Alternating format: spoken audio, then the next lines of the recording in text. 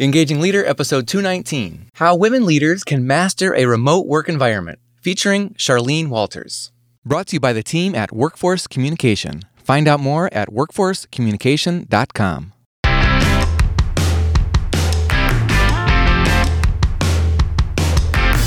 Does your leadership inspire trust, passion, and action? Welcome to the Engaging Leader podcast with Jesse Leahy, consultant, writer, and speaker. Jesse has helped executives engage hundreds of thousands of people. Join us now for principles to communicate, engage, and lead with greater impact.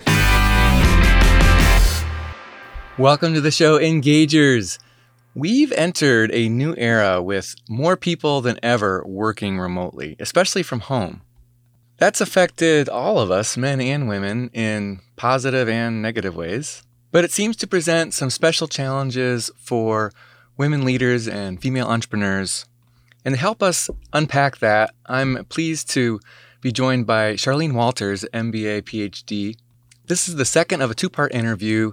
We're talking about tips from her new book, Launch Your Inner Entrepreneur, 10 Mindset Shifts for Women to Take Action, Unleash Creativity, and Achieve Financial Success. Our focus is on women leaders and female entrepreneurs, but I found myself in this conversation with Charlene just finding so much that's been helpful to me in my own leadership and business. So I think our listeners, men and women alike, will find this really helpful. We'll be talking about how to master a remote work environment and balance it with your leadership. We'll be sharing some tips for leading a remote team, and especially how to foster engagement and loyalty in a virtual environment. Charlene Walters, MBA, PhD, is an entrepreneurial coach, business and branding mentor, author, and trainer. She developed a digital entrepreneurship MBA program, has taught hundreds of business and marketing courses at a number of universities, and has led workshops for Entrepreneur Magazine's Insider Platform and other companies. Mastering a remote work environment, especially as a female leader and entrepreneur. It's a very timely topic, and Charlene Walters has a ton of very useful and helpful information, as well as her own experience to share about it. So we're in a new era these days. Many people working from home. Does leading a remote team present any specific challenges for women? So we saw last year that there were so many people who left the workforce, and 80% of them were women, which is huge. And that was for a lot of reasons. They were more impacted by furloughs, by layoffs, and a lot of them also by the additional responsibilities in terms of homeschooling, everything that they had to do. So it can be more challenging for women working remotely in terms of, just taking care of those additional household responsibilities that they have. I have been working remotely for years, even before the pandemic.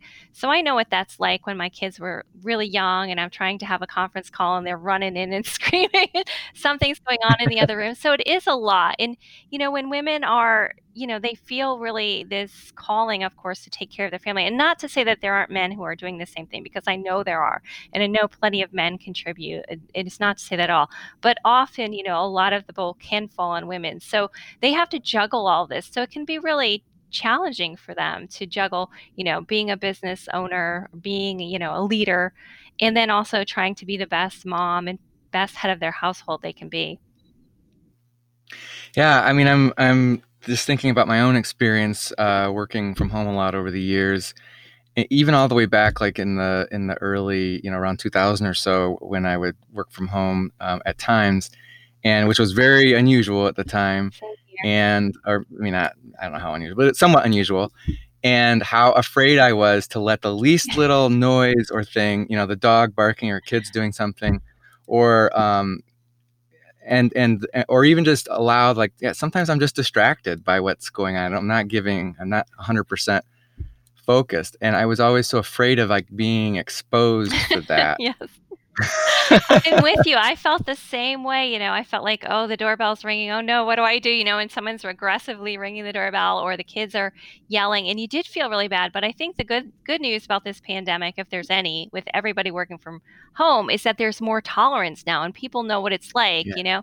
There used to be this negative stereotype that if you were working at home, you weren't really doing anything. People just assume that, even though you and I know we were working really hard. We were getting more done because we could be more productive at home. But there was was that little bit of that negativity associated with it. So we've come a long way in terms of remote work, that's for sure.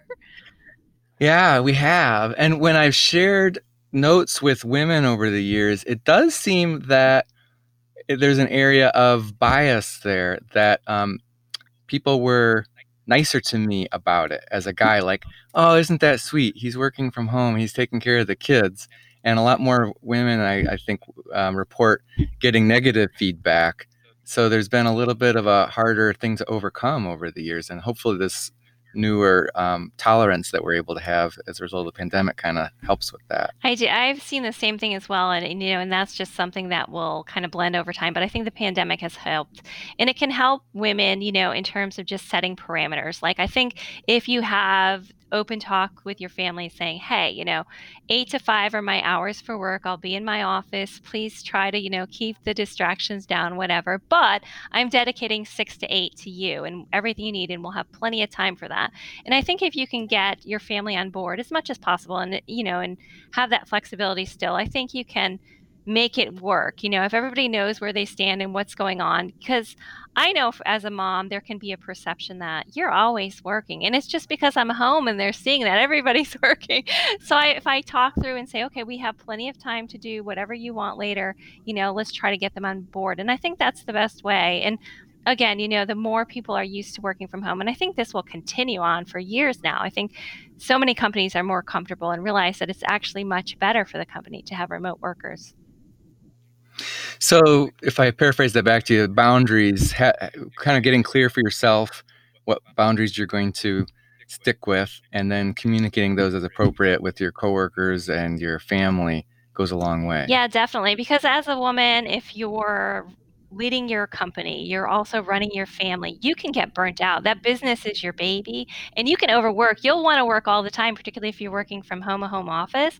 And then you're also wanting to put everything you can into your family. So you have to really take care of yourself as part of this too. You have to dedicate time, make sure you're getting enough sleep, you're eating, you're working out, you're doing all those things for yourself too. Otherwise, you won't be successful in any area of your life. So you really have to put yourself first, which can be really challenging also for women. Have you found, I'm sure this varies by person, but is there any sort of a daily rhythm or, do you like, hey, I work from 9 to 5 or 8 to 6, or do you break things up more and say, hey, family, we're going to get together at such and such, or this is my break period? I generally have that sort of 8 to 5, 6 kind of thing going on, but I stop. And then there are days when my head's not on whatever I want to do and I need a break. So I flex when that happens. Or there's something going on with one of my kids. I have to run to the orthodontist, or I have to, run them to do their driver's ed or something. So then if that happens and I have to take a chunk out of my day, then I'll add it on somewhere else. So I think just being flexible is really important too. And this is both as an employee, as a business owner, as a manager. Understand that people have multiple responsibilities pulling at them. And as long as you are getting everything done or they are getting everything done, it's all good, right? It doesn't have to be a set schedule. Yeah, so now we're sort of talking about, as a leader, having this remote work environment. We all know with the old work environment on site had aspects to it, but how do you master a remote work environment as a leader? Yeah, so I've been doing it, like I said, for years. So it's something I'm used to. I think it's about balance, really. Like talking to your team, showing that you're actually working. I think sometimes there's this, kind of misconception that out of sight, out of mind, they're not really doing anything. And if your team's not hearing from you, they might start thinking, well, she's not working, I'm not working. So it's kind of making sure you have those points where you're touching base and you're communicating expectations. I have never been a huge fan of meetings. I don't like meetings. I think they just suck up time. They're a waste. So I'll try to solve as much as I can by email. But I do have a team meeting, and I'm a big fan of every other week for the team.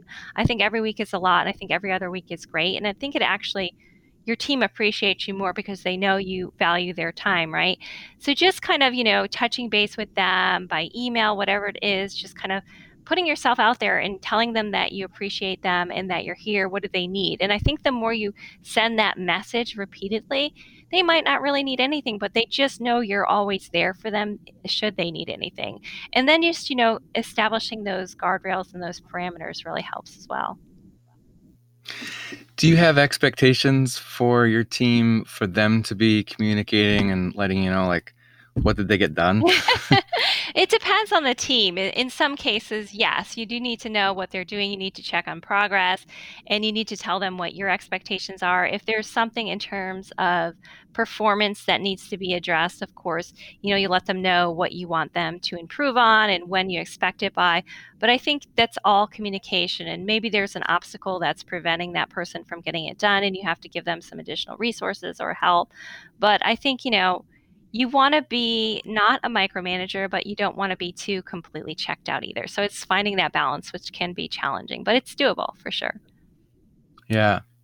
So engagement and loyalty in this sort of a virtual remote environment, kind of challenging. Do you have any leadership tips for that? Yeah, I think, it's hard sometimes to feel engaged in a remote environment because you're not seeing people all the time.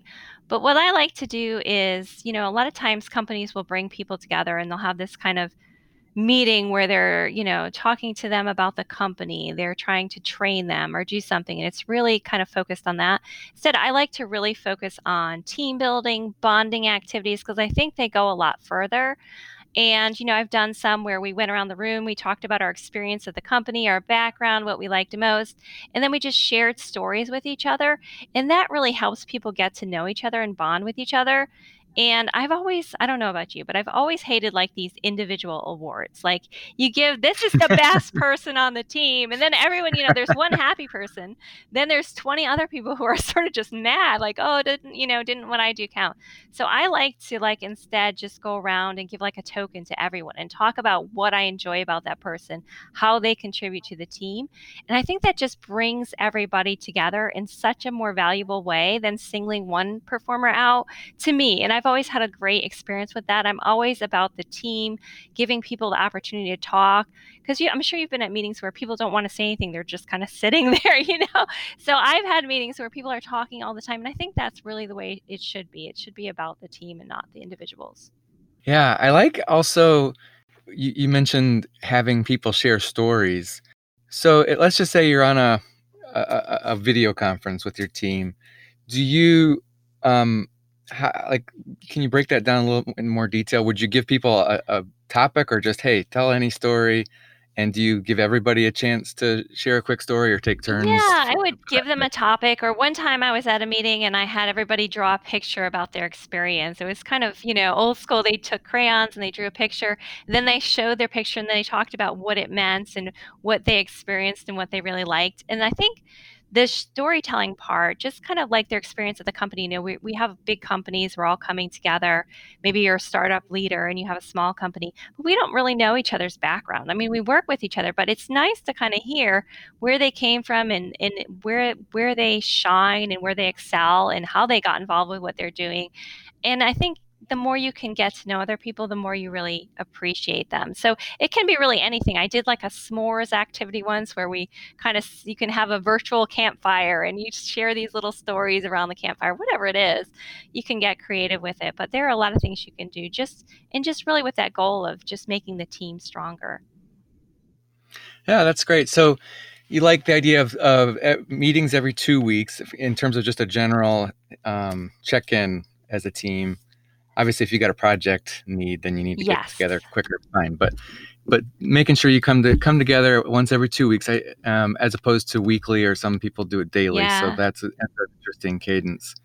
And then recognizing the importance of some team building aspect of that. It's not all just get together and let's talk about work or what did you get done yesterday or anything like that. But how do we connect at a human level. Definitely. I think it's really, really important. And I think as a leader, you have to be flexible and empathetic, especially now during the pandemic. People are going through so much loss, so many responsibilities. A lot of people, although you and I have worked for home for years, this is like challenging for many people. Yeah. You know, they're not used to it. They're not used to juggling the kids and the loud noises and everything that they have. So just kind of understanding that and being flexible and just really focusing on accomplishments. And then, you know, checking in with individuals. People like individual check-ins too, as needed. Some people want to check in a little more than others. Some people are completely fine. I think it's just really matching what that employee wants and what's the best way to communicate with them.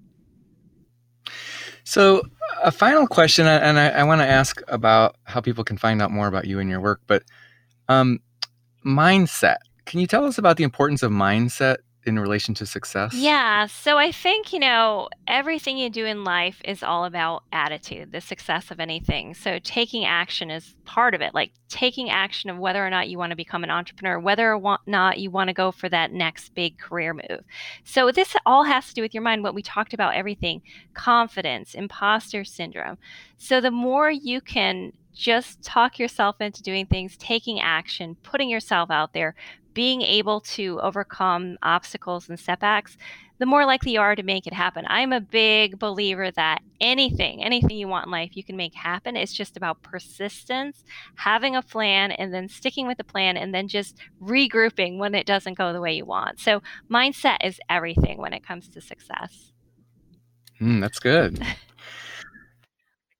The book again is Launch Your Inner Entrepreneur, 10 Mindsets for Women to Take Action, Unleash Creativity, and Achieve Financial Success. We've been talking with Charlene Walters. Charlene, where can people find out more about you and your work and get their hands on your book? Definitely. So the book is available on Amazon, Barnes & Noble, everywhere books are sold. You can find out more about me on my website, ownyourother.com or charlenewalters.com. Either one will take you to the same place.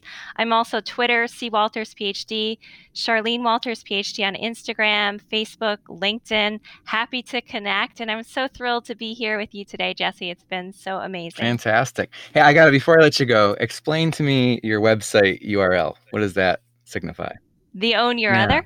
So I wrote a little bit about a memoir about my experience when my husband passed away. And for me, it was really hard because I was in this world where I had a husband and 2 kids, and we were just the traditional family.